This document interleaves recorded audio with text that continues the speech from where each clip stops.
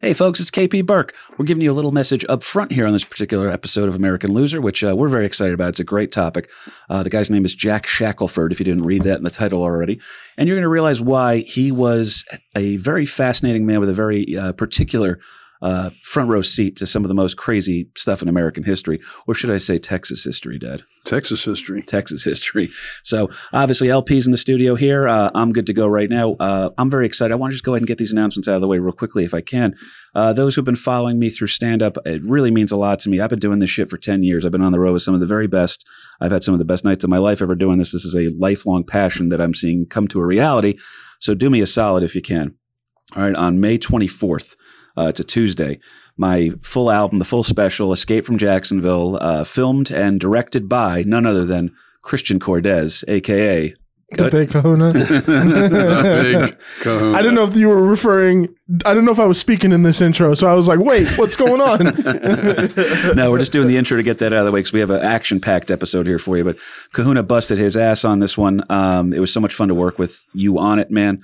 It was great to have the support of Mike and Ming. Mike actually showed up. Ming, you're on the shit list. But that's coming out. That's coming out through the Laugh Button at 800 Pound Gorillas, the record company. Yeah, I'm just very excited about it. You will see if you follow me on social media. I'm back on Twitter. It's at KP Burke Sucks over on Twitter. I hate it, but it's a necessary evil right now. I started a TikTok at KP Burke Sucks. Okay, He doesn't Instagram. even follow me, people. What a fucking dick. I have to get on there and learn how to work the machine again, the Twitter machine. And then KP Burke over on Facebook and obviously at KP Burke Sucks on Instagram. So if you follow me on any of those things here, I'm going to have tons of links for it. Please, the YouTube is free. Okay, the YouTube, the full thing that Kahuna shot and edited that I performed 10 years of writing these dick jokes. And we filmed it at the Smod Castle in Leonardo, New Jersey, right there in the heart of the Clerks universe. So do me a favor, just watch the thing. Okay, share it with some friends. This is a grassroots thing here. I'm trying to be William Jennings Bryan and I'm trying to compete. Okay. I am William Jennings Bryan, and I'm trying to compete with big business. I don't have Rockefeller money. Okay. I don't have Carnegie money. I have Kahuna money. The support of the Kahuna is all I have. And it just means a lot to me. So please check that out if you can. That's again coming out on the 24th. The album's also available on iTunes. You can listen to it on Spotify, all these other things. And eventually all that full stuff's going to come onto SiriusXM once that lawsuit gets settled down. So that's the biggest date, I would probably say, of my life since the time I met Brooklyn Chase. That's May 24th. That bad boy's coming out. So it's Escape from Jacksonville. That's what it's called. Do me a favor. This is the one I need you for. Okay. This is a call to action, folks. If you choose to do anything beyond that, maybe come out and see me live.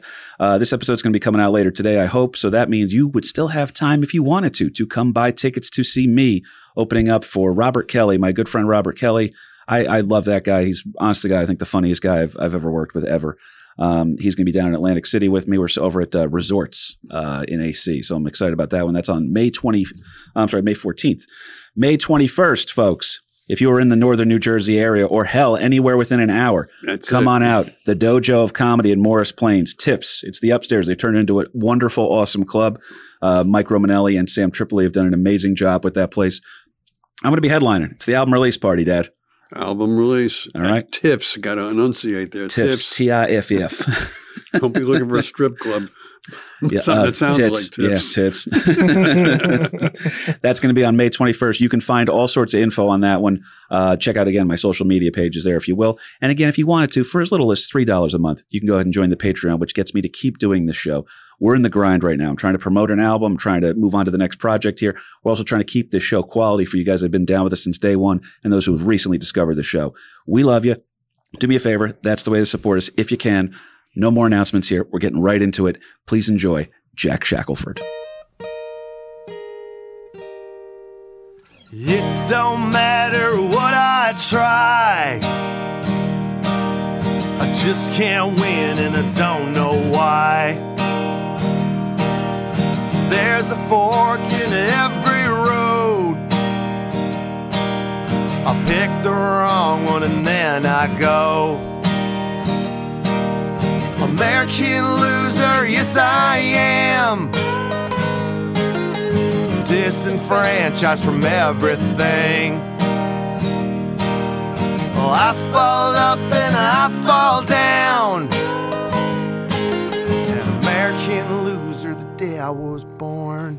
All right, folks, we're getting right into it here. We promised you. All right, the announcements are out of the way. We're done. Okay, Lawrence Patrick Burke, say hello to the people. Hey, people, what's going on? We're excited to be here and come out to Kevin's thing. It's going to be a good time. See, he already rehashes something we just said. I'm sorry, Mom. He can't help himself. But you can't fault the man for wanting to promote. I can't stress it enough. I mean, this is going to be a great show. You're merely missing out if you're not there. Well, it's going to be a good one here. Actually, we are live at a Shared Universe podcast studio in Homedale, New Jersey, the Bellworks. His first time at this location, but I think what's it? What, we up to 3 or 4? No, 4. This is 4. Number 4, baby. This is 4. Wow. Today's loser is a medical doctor. Okay, so of course we brought on Dr. Tristan Vidrero, who he may or may not have gone to medical school, but he did sign half of my forms for Boy Scout camping trips as a physician. Yeah. So, welcome back to the show, buddy. What's going on? Well, ironically, I did get my medical degree in Mexico, so it kind of qualifies for today. There you go. 2 for 2, baby. It's good to have you here, pal. Good to see you. He's rocking his playoff beard. Hopefully the Rangers will keep that alive here for him. And real quickly, I got one thing we got to do. Behind the 1s and 2s, you guys know who it is. Go ahead and let them know who you are. What's up, man? How are you? Cahoons, have you ever heard of Jack Shackelford? No. Yeah. No. It's a rather eventful life. Shackelford? Yeah. Shackelford. So we've brought That on... sounds like a really shitty car brand. Introduced in the 1959 Shackelford. Yeah. It looks like a jalopy. Just drives onto the car lot. Like it would be made by Preston Tucker. Well, it is from Fuck you, man. Wow. That hit a tender spot, I think. Yes, it did. I was going to say it is from Alabama, so the shitty part does kind of qualify. It's there, man. We have don't I'm not trying to go on the road or anything, Tristan. Yeah, don't. I'll tell you what. The doc said it, not KP. It's the key with this guy here is that we talk about loser fodder or loser criteria. And we've brought on, and by the way, this is why Tristan's one of our very favorite guests, as pointed out by my father, a former school teacher. Color-coded notes, everything stapled, about as professional as it gets. I would say there's a couple of cousins that have come on the show that have been very well prepared. I think Tristan has upped the ante. Okay, Really, I'm kind of humbled here by my meager little paper rustling. He really outshone the main paper rustler of the show. If you listen closely, folks, you can hear the spray paint going over the part where it says KP Burke and his dad. It now says KP Burke and his friend Tristan present the American Loser. Doctor. Have fun in South Beach. Best of luck in your future There you endeavors. go. Hit I'm the road. Keanu Reeves in The Replacements. That's Chicks Dick Cigars, man. So again, you guys already know the topic for this one. And Tristan really did go above and beyond here. I'm very excited to see what we've come up with. But you guys have probably, and there's some very smart listeners to this show, but for the most part, you've probably never heard of Jack Shackelford. But he's very famous for being one of the only survivors of the Goliad Massacre, which is, again, something that we got some very smart listeners, but the average person has probably not heard of. He was heavily involved in the Texas Revolution, which you may have heard of. And that, of course, involved the Alamo, which if you haven't heard of, there's so many other podcasts you could be listening to. All right. Honestly, give me something to work with on this one. But this guy's pretty interesting. As we already joked about, T, he will lead a very extraordinary life. I thought he's kind of a great point of view character. He's a boots on the ground guy that you can kind of tell the story through the eyes of. Does that make sense?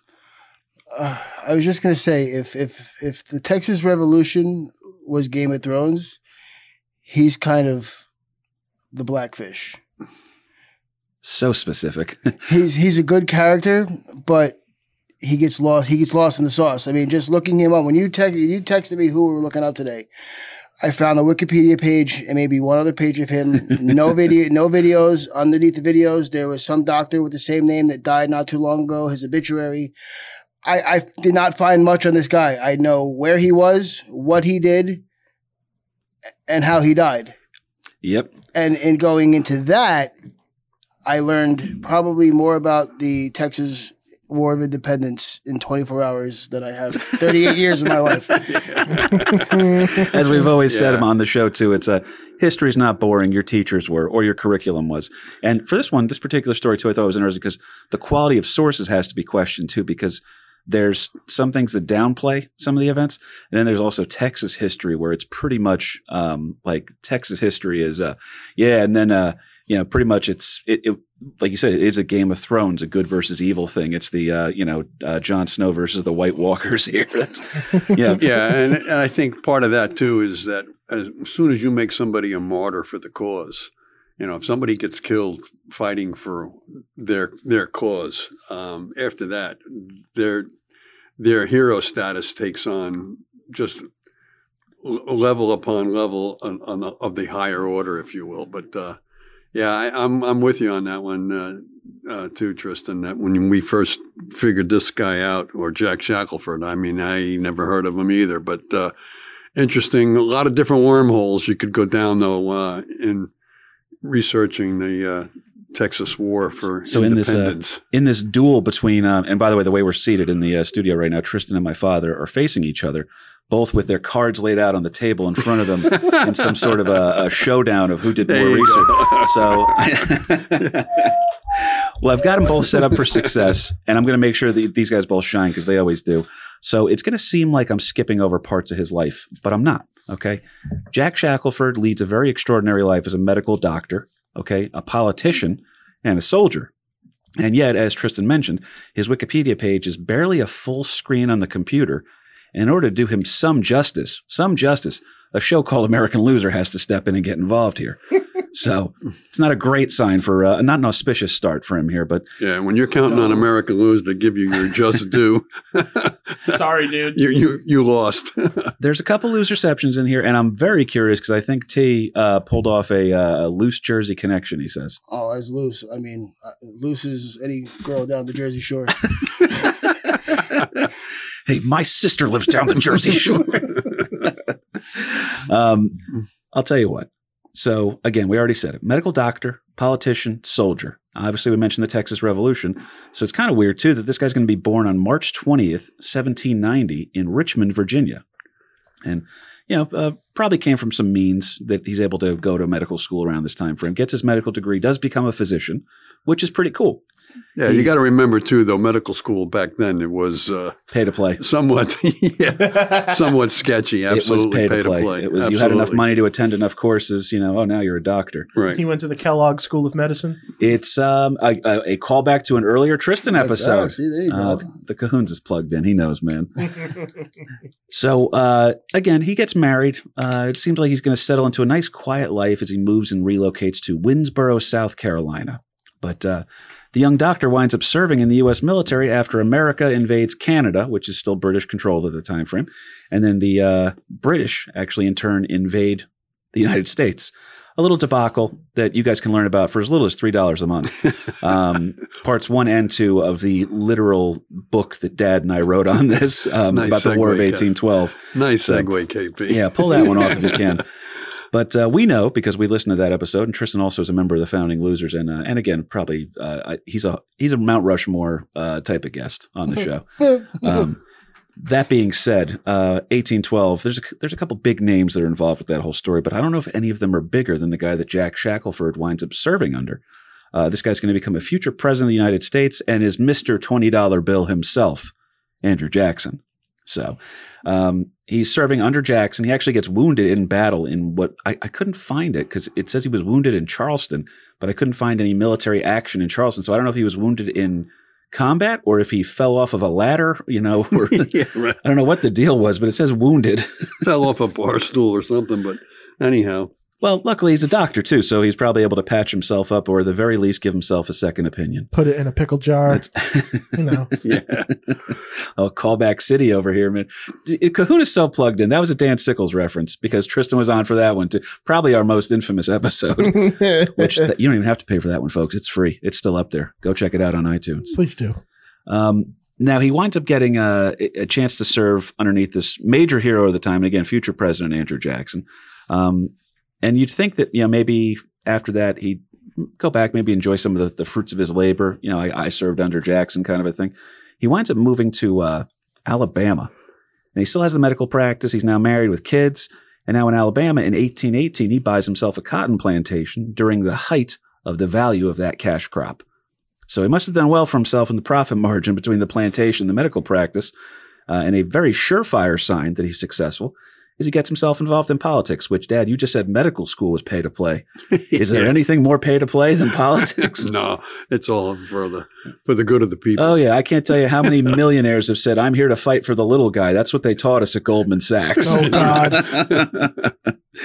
But he does wind up moving down to Alabama. He's got this plantation going on over there, and he does serve 3 terms in the Alabama State Senate from 1822 to 1824. And his things are going pretty well for this young man. Again, a doctor, a politician. He's holding public office, prestigious plantation owner. But his cousin kind of screws him over a little bit in the business world. He acts as what was known as a surety. Okay, so that's pretty much the co-signer. That's if this all goes to hell, my credit's getting affected too, kind of a thing. Right. And you're co-signing the note. Yeah, for this cousin's business, and the cousin's business fails.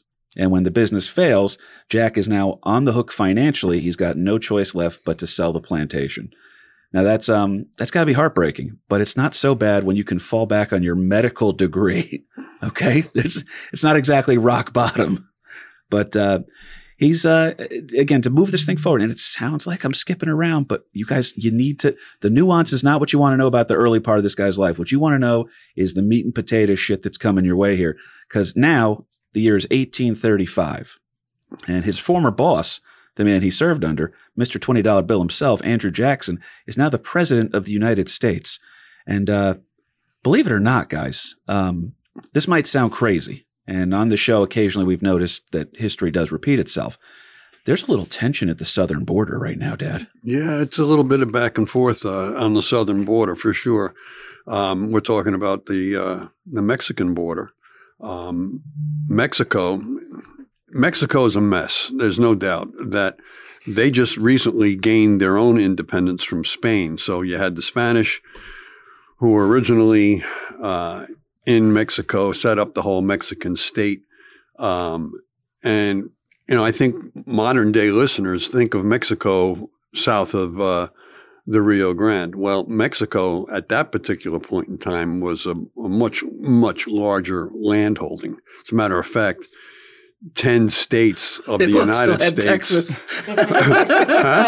For starters, it still had Texas. Yeah, they still had Texas for starters. Most of California. Mm-hmm. Yeah, there was an additional 10 states that are now called the United States that at one time were part of Mexico. I mean, California, Nevada, Arizona, Utah, Texas, Colorado, New Mexico, Wyoming, even parts of Kansas and Oklahoma. So, I mean, that's a pretty good amount of territory. Well, anyhow, the long and the short, the Mexicans finally win their independence from Spain in 1821, but things are a mess. I mean, there's a lot of forces to play.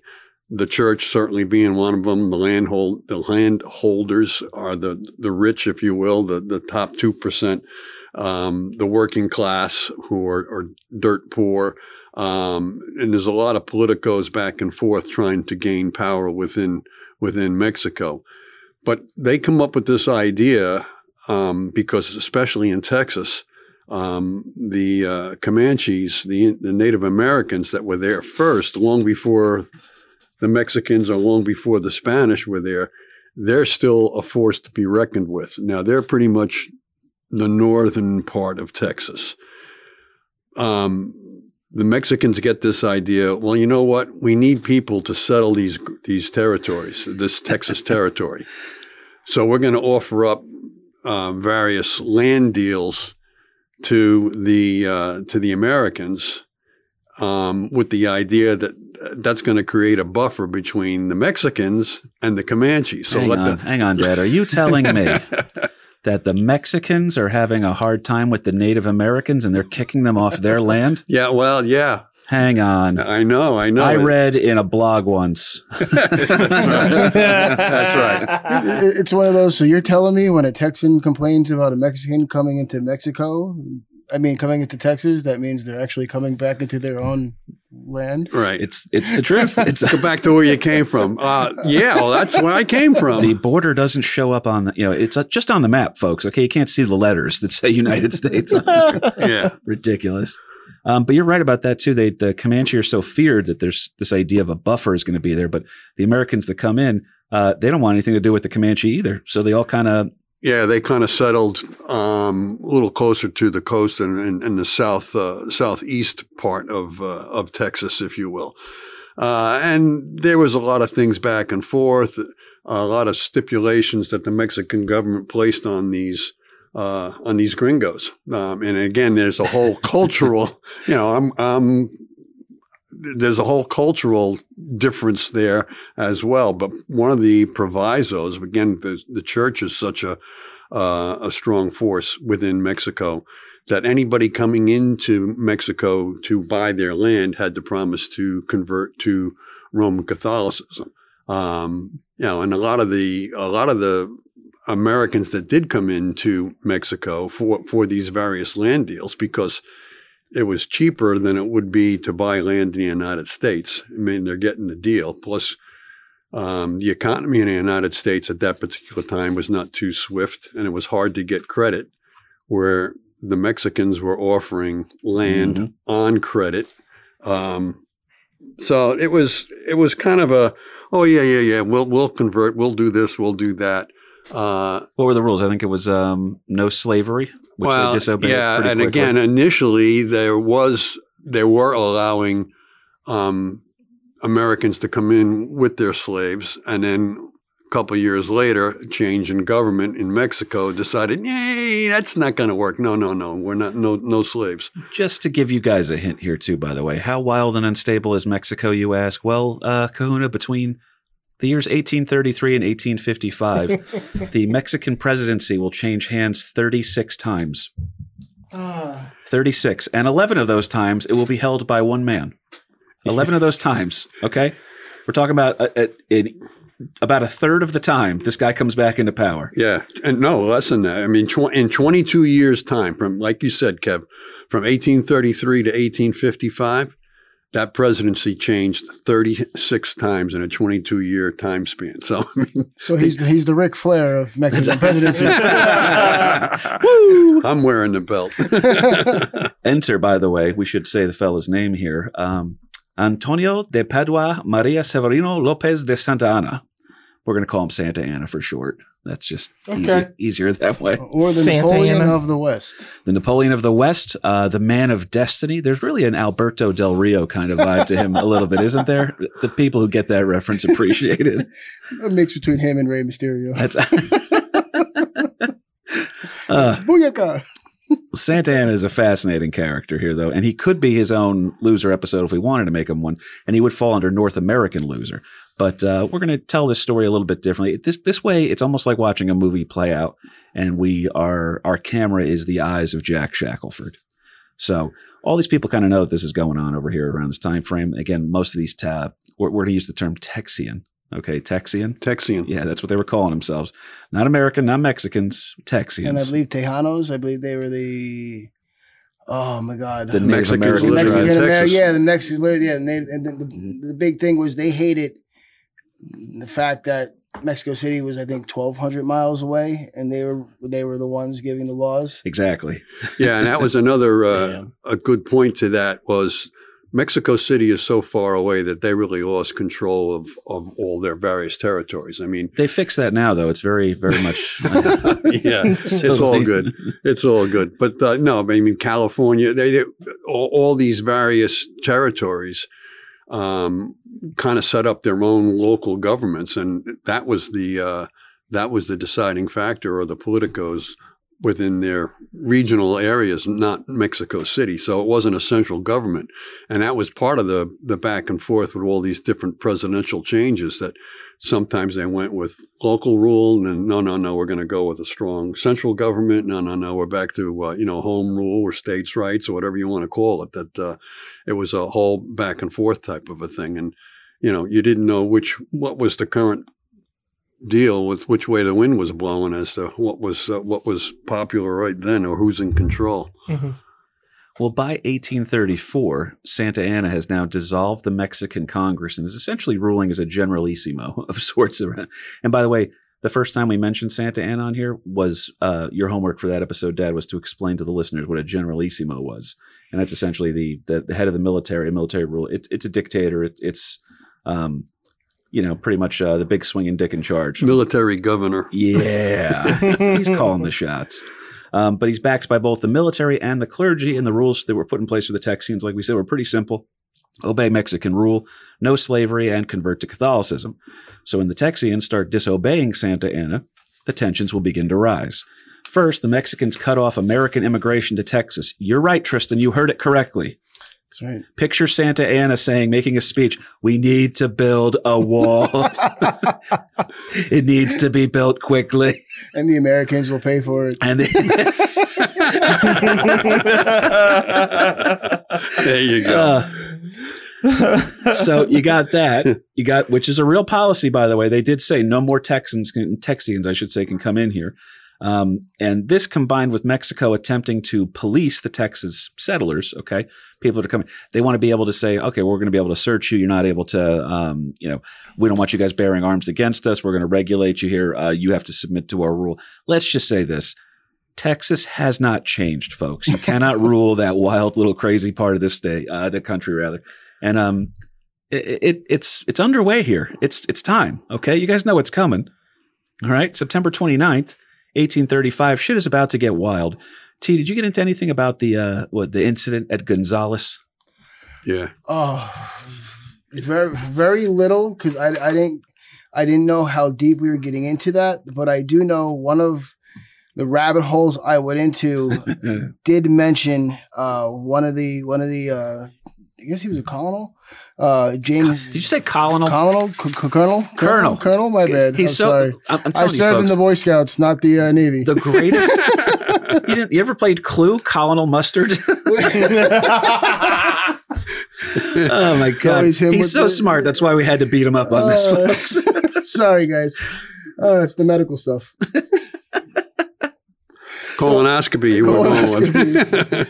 So anyway, James Walker Fannin Jr., who I'm sure you're going to go over. We will cover him later. shortly. He is imperative to the story. But the one thing about Gonzales is, basically, he was involved, and basically, I'm not gonna lie, I didn't get too much into it, so I'm gonna let you get into it. But I do know that we get something down the line, but I don't want to make it up and say I did, because I did not get into that at all. Well, it's wild. Prior to the incident that you're going to jump into, Kev. One man's incident, another man's battle. There was a guy, an American by the name of DeWitt, who did buy property, made a land deal with the Mexican government, and starts to settle it. And again, now some of the local authorities, he was put in there originally to help deal with the Comanches and a little law and order in the wild Texas frontier.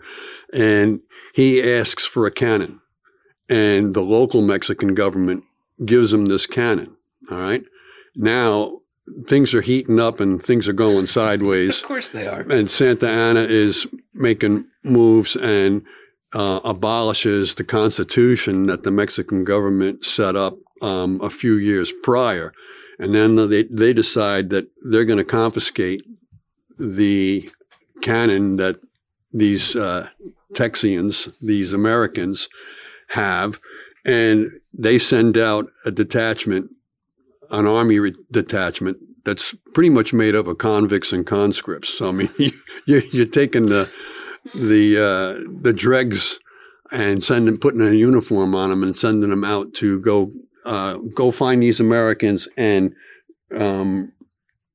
get this cannon back from them, because we don't want any Americans to be having any kind of weapon. Does this sound anywhere familiar to maybe something that happened on the East Coast, maybe about 80 years prior up in Boston? Yeah. Let's go out to Lexington and get the gunpowder and the arms and take care of some of these rebels. Well, anyhow, these Americans aren't about to give up this cannon. So there was about 18 of these guys surrounding the cannon, like blocking it from view type of They a hid thing. the cannon. This cracks me up. They hid the cannon, but then there's 18 armed guys all standing around. You know, it's like like with all the adults in the woods, you know, on a camping trip, and you're just like, "There's no keg out here, just a bunch of guys holding red Solo cups in the middle of the woods. Keep moving, keep moving." Yeah, but some of the women of these Americans make this flag that became a pretty famous flag because, you know, when the Mexicans show up to confiscate or to take back this cannon, the Americans are like, well, come and get it.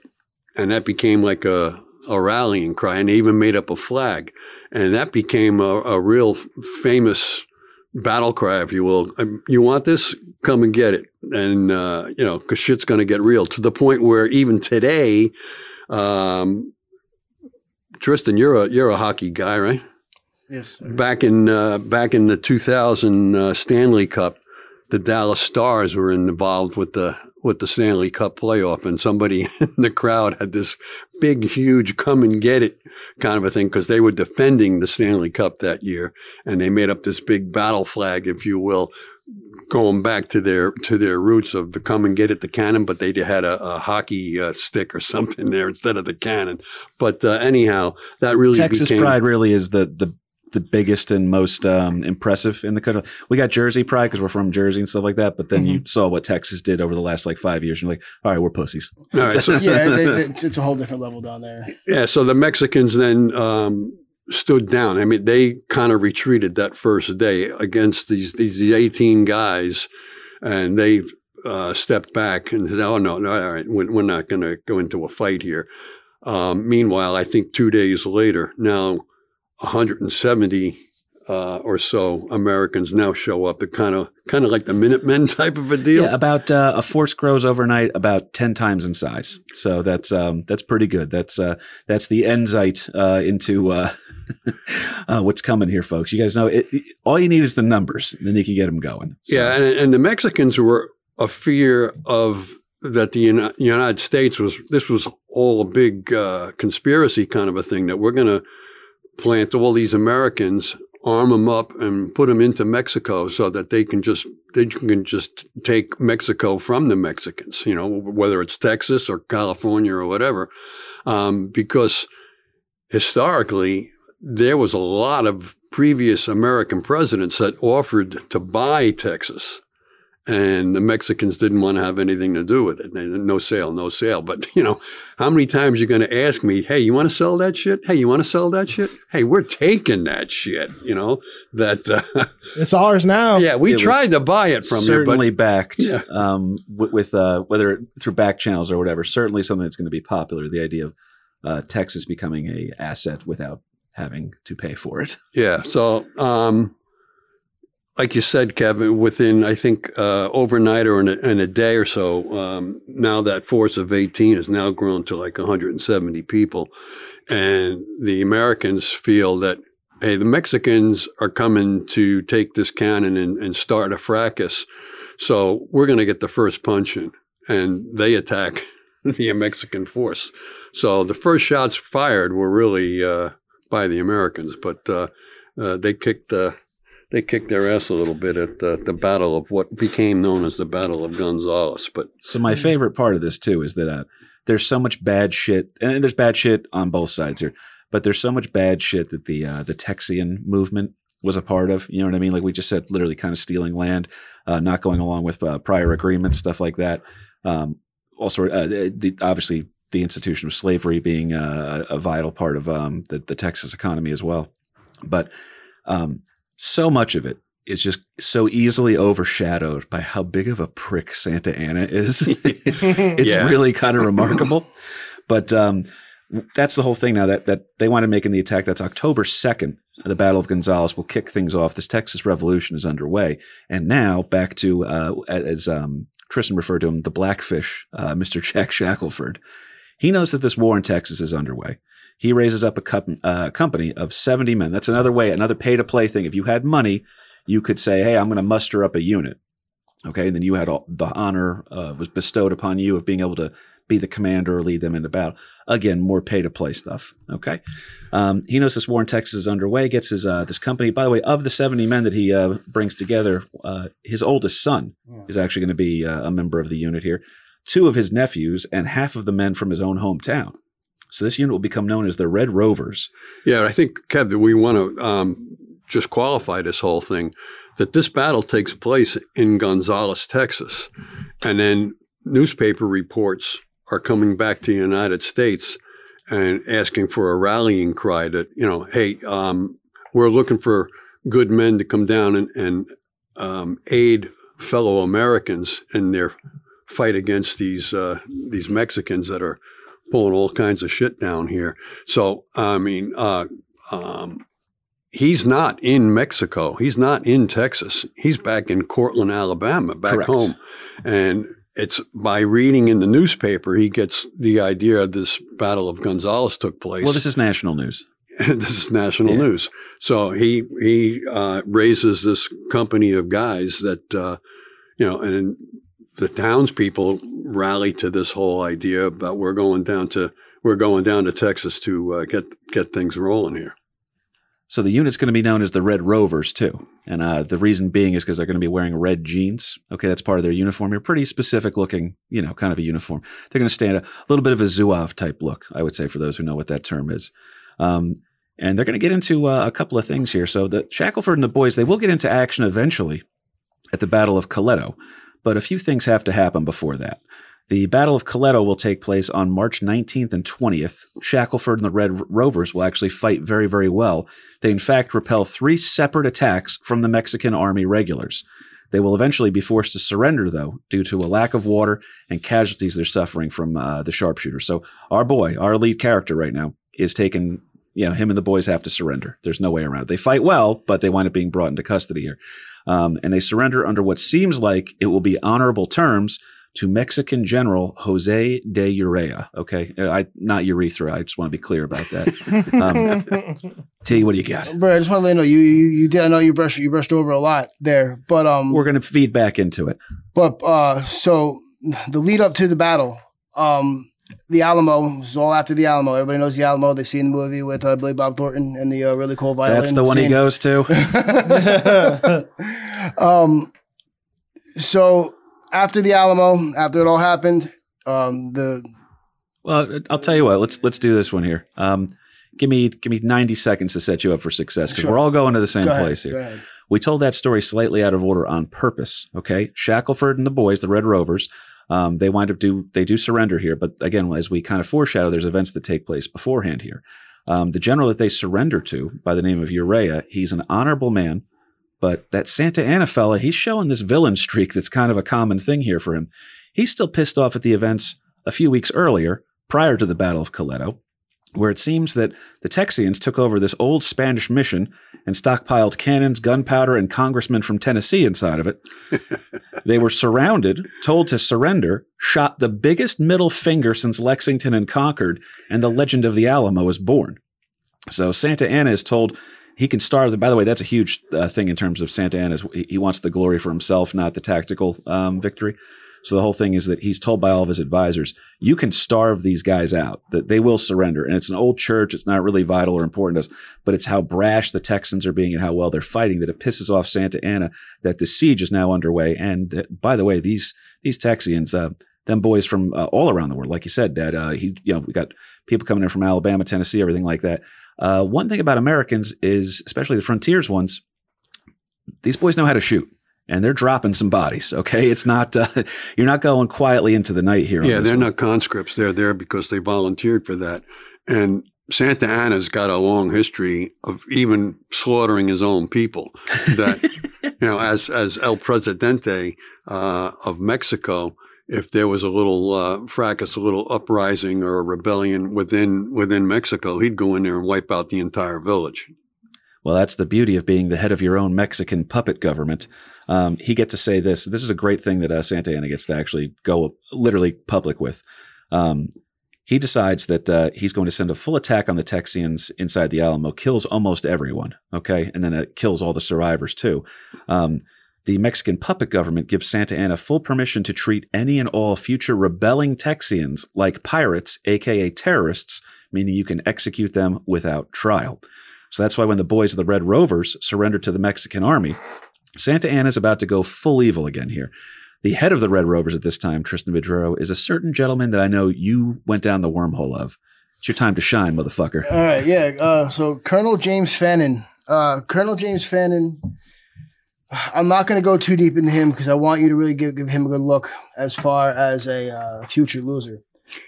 Because, man. He's got some stuff. He's got the qualifications. So, I mean, he was in Gonzales. That's why, you know, I knew I saw it somewhere. So basically, so where we are is they are at the fort, and the fort's name is the Batia. What is it? He's gonna slaughter this. He's a boy from Hudson County. He doesn't know, folks. Let that Fort Portuguese Defiance? heritage come through. Fort Defiance, but which is so long story. So anyway, let me get to the point here. Let's say the Americans called it Fort Defiance. So Fort Defiance, I don't want to. No, not today. But anyway, so after the Alamo, he hears what's going on, and you know what is it? Sam Houston wants everybody to meet at one location. So in James Fannin's brilliancy, he decides to bring all his men. I think it was 1,000 muskets and 9 giant cannons. And then, as your dad said earlier, he forgot water, food, and all the important things. Yeah. And on the way to where the Battle of Toledo happened, what was it? A cannon fell in the water. They had a ditch. They had to stop and get down. Meanwhile, the Mexicans have taken over the fort. They left. The Mexicans have taken over the fort, and they realize what's going on. So the Mexican commander, I think it's Urrea, I believe he was the one. Yeah. He leaves his cannons behind. He says, "Let's go get them." You know, they're 2 hours ahead of us. We're going to go get them. And so meanwhile, there's a cannon stuck in the water. They get it out of the water. And then he stops for the oxen to graze, I heard. And meanwhile, our buddy Jack Shackelford here is instructing him not to stop. We need to go. We need to get to the creek. We need to get to the timbers. Yeah, do you guys feel that warm feeling of the Mexican army on our ass? Right. I'm feeling that. I think we should keep going. I don't know, guys. I smell tacos. You know, and then Jesus. And then what was it? Canceled. The ammunition cart broke down, so they had to take time to transfer the ammunition to the ammunition cart, and then another one. So at the end of the day, eventually the Mexicans catch up to them in an unfavorable spot. The Mexicans are on the top of the hill, and the Texians are at the bottom in tall grass, thinking that they could hide, which they form a square. Stay out of the tall grass. Yeah. And our buddies, the Red Rovers, along with the Mustangs and a few other And a Dodge Charger, several other American vehicles. There's a few Beatles in there. John, Paul, Ringo.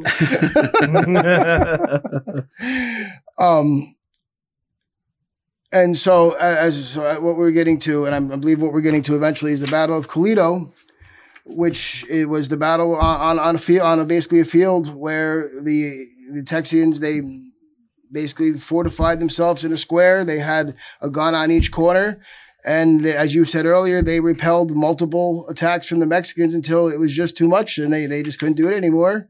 And then they were all taken prisoner and hilariously brought back to the Goliad.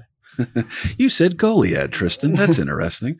Here's the gimmick that we have going on here. So we kind of told it backwards, okay? And we did that on purpose because when Shackelford and the Red Rovers surrender, they think, as Urrea, who's a pretty good and noble guy, that it's going to be, we're being treated as prisoners of war. We're going to be taken back to Texas, right? That's why when they surrender, they're thinking this. But Santa Anna's going to have that full evil streak again, where, by the way, he just murdered any survivor of the Alamo. There's some very disturbing stories about rounding up the prisoners and executing them in front of or making sure double stab these dead bodies to make sure, you know what I mean? Double tap zombie style. So when he orders the execution of the Texian prisoners of war, because we're treating them like pirates now, this is how wild it is that just because he's so pissed off about the Alamo and hoping to crush this rebellion swiftly by showing them, we're going to cut you guys down. Look what I do to my own people, like you said, Dad. He's going to wind up calling for what becomes known as the massacre at Goliad. Lawrence Patrick? Yeah, I mean, all these guys have now surrendered. And 425 to 450 men, by the way, are now captured. And these are willing prisoners of war that surrendered, thinking they're going to be treated as such. They'll get a chance to go back to their families, maybe spend a little time in some sort of a military jail or something. Yeah, but now the Mexican general that was in charge of the battle itself, the actual fighting part of it, was this General Jose de Urrea. But now that he's captured all these Texians and they're now prisoners of war, Santa Anna is his higher up, and Santa Anna orders their execution.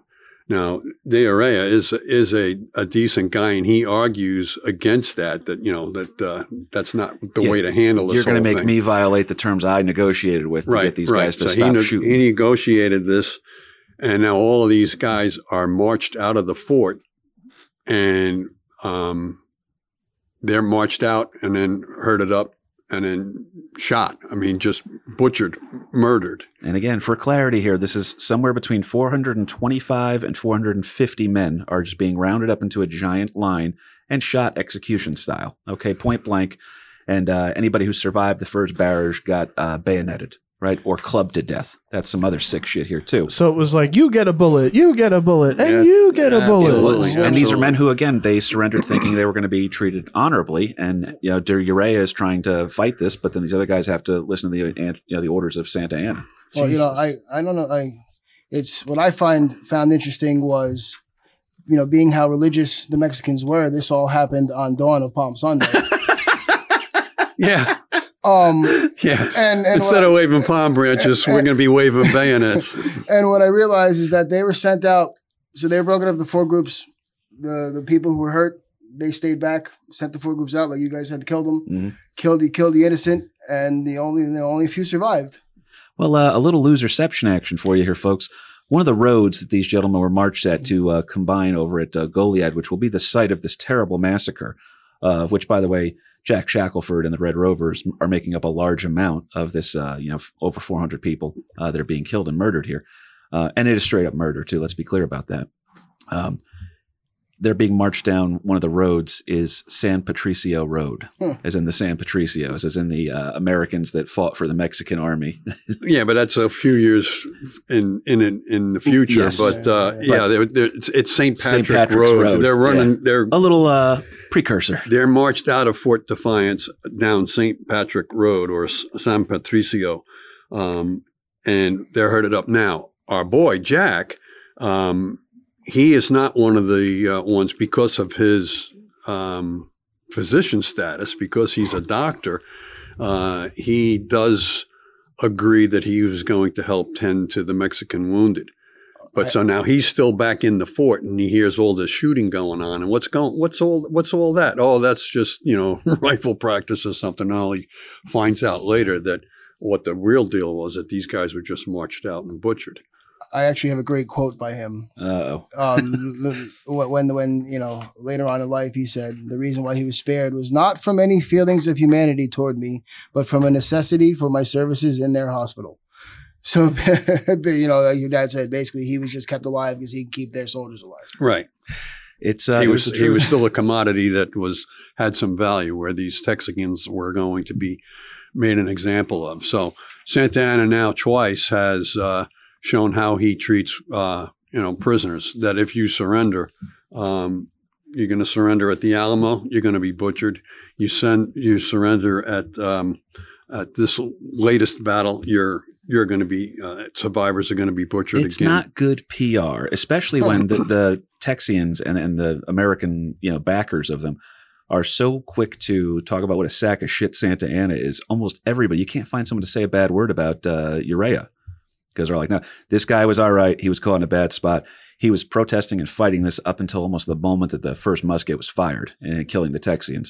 So Shackelford does get spared. You're right, Dad. His medical degree saves his ass. Okay.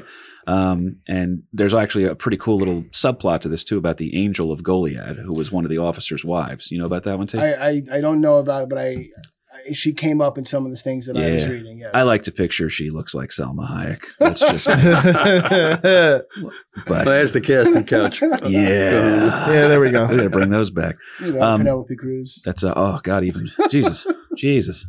So anyway, Shakira comes up to the guy and starts telling him, like, listen, just calm down. Maybe don't kill all these people. Maybe, keep something. Oh, what about the doctors? Keep the smart doctor. We need people to work in the camps, right? And they affectionately call her the Angel of Goliad because everybody that just got gutted, bayonet, and shot out there, the people that were able to survive, there were people that faked like they were dead. Like I always said this about a bayonet battle or something like that. That's got to be the nastiest wound. You know what I mean? It's a bayonet. So these guys are faking like they're dead and then running off in the night. And in order to, if you were one of the people in the camp like Shackelford was, you had to wear a white armband at all times while walking around the Mexican army camp so that they knew these are the good gringos, the gringos that are working for us. Because otherwise, if they saw somebody, they were assuming it was more escaped dead bodies from the Goliad massacre. Shot on sight. Shot on sight is absolutely correct on that one here. So again, about 450 guys just got dropped over here at the Goliad massacre. Not great PR. Not great PR. James Fannin, the gentleman that Dr. Vidrera was just bringing up here, he is the last to be killed, okay, after seeing his men butchered.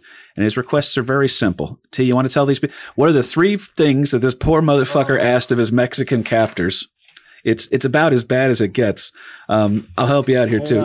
He's got I had it. Oh, no. Oh, when I saw this, oh, God. This is the greatest FU in the world.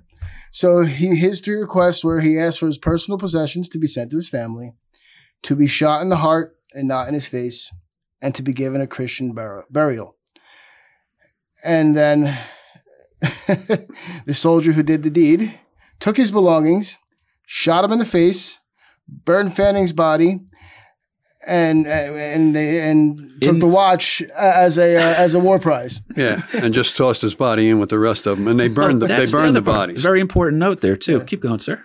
No, they did. They just burned the bodies, and so there's a whole new attitude with the Americans to the Mexicans with this. That there's no point in surrendering. We're going to fight to the death on this one. And there's guys that are looking for a little vengeance on this one because of it's now remember the Alamo and remember Goliad.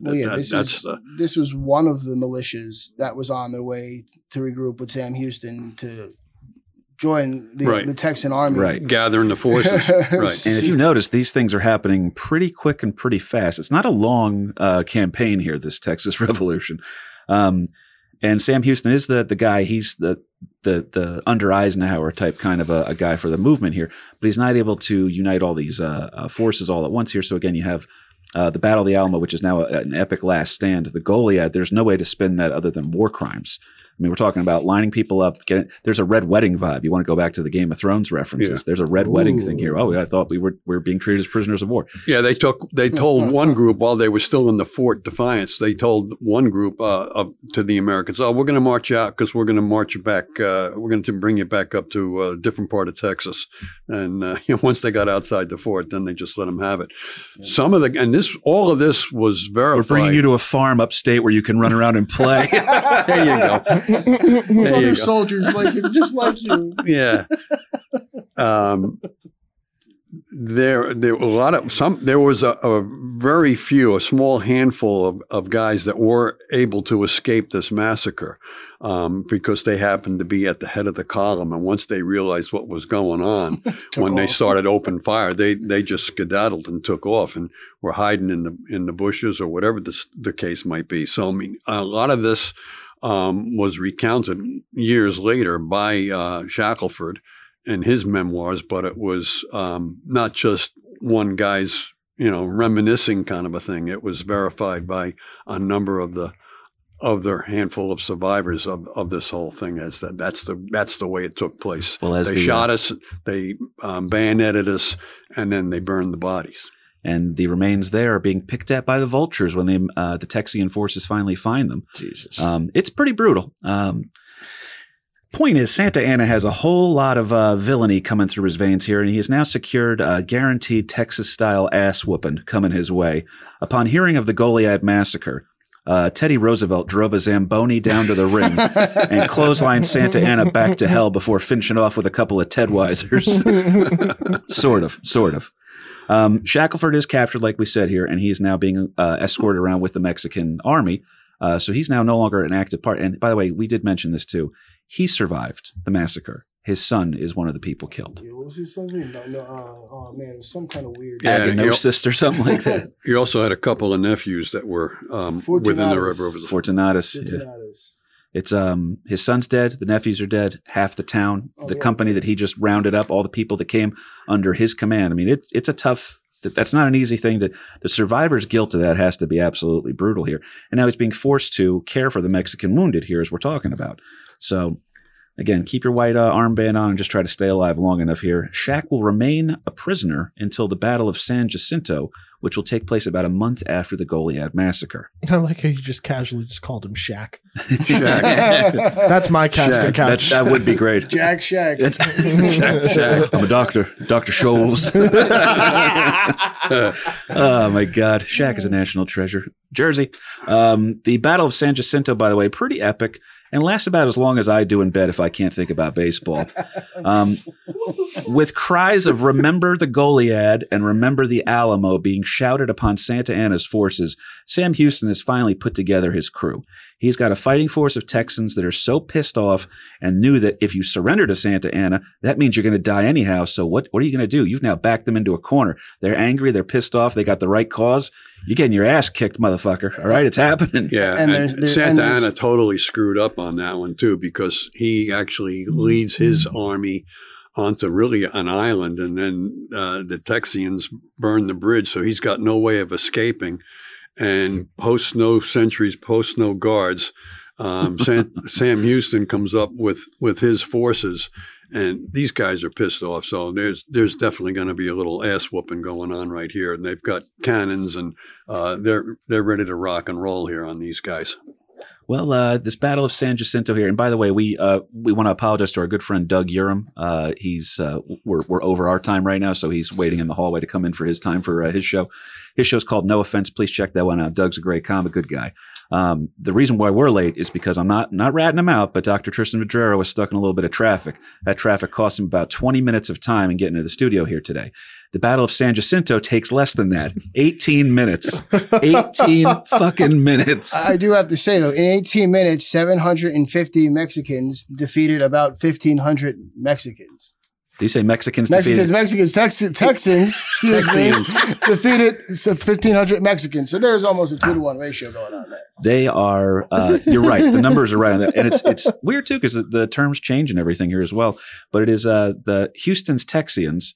Okay, Houston Texans. See what we're doing there, folks? Yeah, well, it's confusing too, because there were Mexicans who were fighting with the Texians. Yes. Listen, it's Texans. There's Mexicans everywhere. Right, because there was Mexicans on the American side, if you will, that there were Texans. Santa Anna was not a popular and guy. As a matter of fact, even in that battle, they had the Mexicans who were fighting with the Texians put like a cardboard sign on their hats, kind of a thing, so that the American Texians wouldn't confuse the Mexicans with the enemy, if you will. Yeah, now you see why. The guys that were on their side.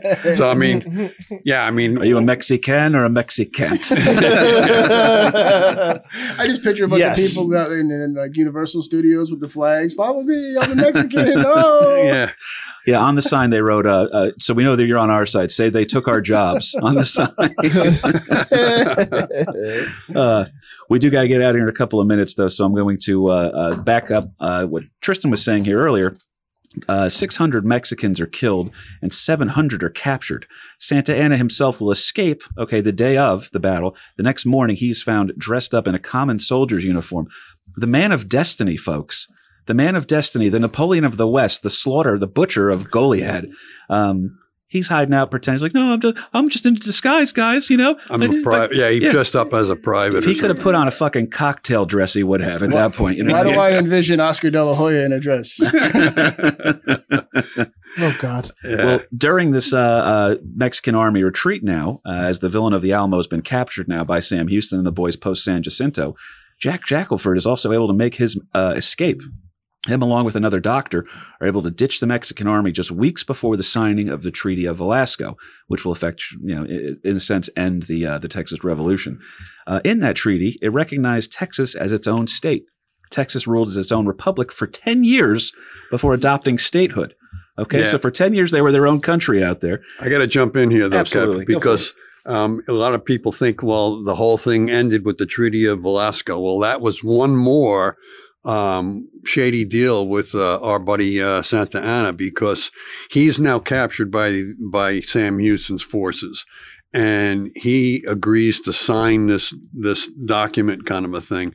But he is now a prisoner of war of Sam Houston, and he's the president of Mexico, and he signs this thing, and he makes an agreement, like a verbal agreement, and there's actually two different agreements.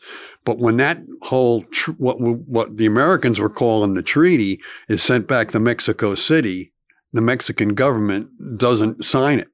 So for those 10 years, I don't always make agreements, but when I do, yeah, for those 10 years from the end of that battle, there was a Texas independence, if you will, for those 10 years, but the Mexican government never recognized it, which lead us right into Mr. President Polk. 10 years later, now we're picking a fight with the Mexicans one more time to settle this whole Texas kind of a thing. Where's the beef? Where's the beef? And, he was, Polk is trying to come up with a justification for making war with Mexico 10 years after this whole thing. And there's another U.S. representative by the name of Abraham Lincoln that's saying, wait a minute. They never signed that agreement. That never really came to play. That was just, the Texicans won by de facto because the Mexican government wasn't strong enough to go back and recapture they were lost all territory. the way down south. Yeah. So, this whole thing, as a matter of fact, Lincoln was given the nickname Spotty Lincoln because now here's this U.S. representative, Abraham Lincoln, and he's saying, well, show me the spot where these Americans were killed on American soil. Show me where they hurt you. Show me the spot. Where exactly did these people die? And he got this nickname Spotty. But yeah, that was pretty. I never really realized that whole what we're calling the Treaty of Velasco, that really never was a signed agreement. That was just okay, you guys kicked the shit out of us. You won, and we're not strong enough to come back and retake the lost territory. So we'll just draw a line and we'll stay over here. And we'll fight about that later on. And that's what Polk started picking a fight as to where exactly is the boundary line. Is it the Rio Grande or is it a little further north? Well, we all of that? know what winds up happening there, but to just give the conclusion to our boy Jack Shackelford here. Yeah. The doctor goes back to Alabama. Texas gives him an honorable discharge. He's considered a hero for what he did and what he suffered through. Obviously, he lost his son, his nephews, his men, survivor of the Goliad Massacre. Half the male population of Cortland, Alabama. Yeah, so Shaq went back there and he just goes, well, fellas, if you're a fella in this town, your odds just got a little better, all right? You're finding a date on a Friday thanks to me, all right? But it is interesting. He does wind up writing his memoirs too, by the way. I don't know if you saw that, T. No, I didn't get. No, he lost me at San Jacinto in 24 hours. That was a whole lot to get into. But he did good on that one. So we're going to wrap up because, like I said, our buddy Doug's out there. You guys have anything you want to say on the way out here? Because he does make it back to Alabama and winds up dying of its natural causes that he dies of. Yeah. It is, and then dies an old man. The county, Yes, the county that was named after him, was that in Texas or Alabama? That's in Texas, Shackelford County, Texas. Was in Texas. Yep. And then real quick, I just wanted to say my very loose jersey tie-in This will be good. At the Battle of the Alamo. One Richard Lucius Stockton, who was born in 1817, possibly in Newark, New Jersey, was one of the members of the militia that was killed in the Alamo. No shit. No shit. That's it. He was played by John Wayne, right? In the Alamo? No, that was the other guy. Davy Crockett. Davy Crockett. The Tennessean. But you guys know the deal. You know how to support the show. We did all that up front on this one. Again, apologies to our friend Doug Yerm. Thank you to Dr. Tristan Vidrero for coming back in. I love seeing you, buddy. It's good to have you here. Not a problem. I know you probably talked about it before I got here, thanks to traffic, but your little shindig that's going on in Morris Plains, Yes, I will sir. be there. I'm going to drag my wife there. Nice. And if anybody has any insurance needs, they can always talk to me after the show. Doctor of Insurance, folks. Lawrence Patrick, thank you for your great research on this one. Tristan Vidrero, thank you for everything there. Cahoons behind the ones and twos, thank you for everything you guys do. You guys know where to support us. That was Jack Shackelford, American Loser. An American loser the day I was born.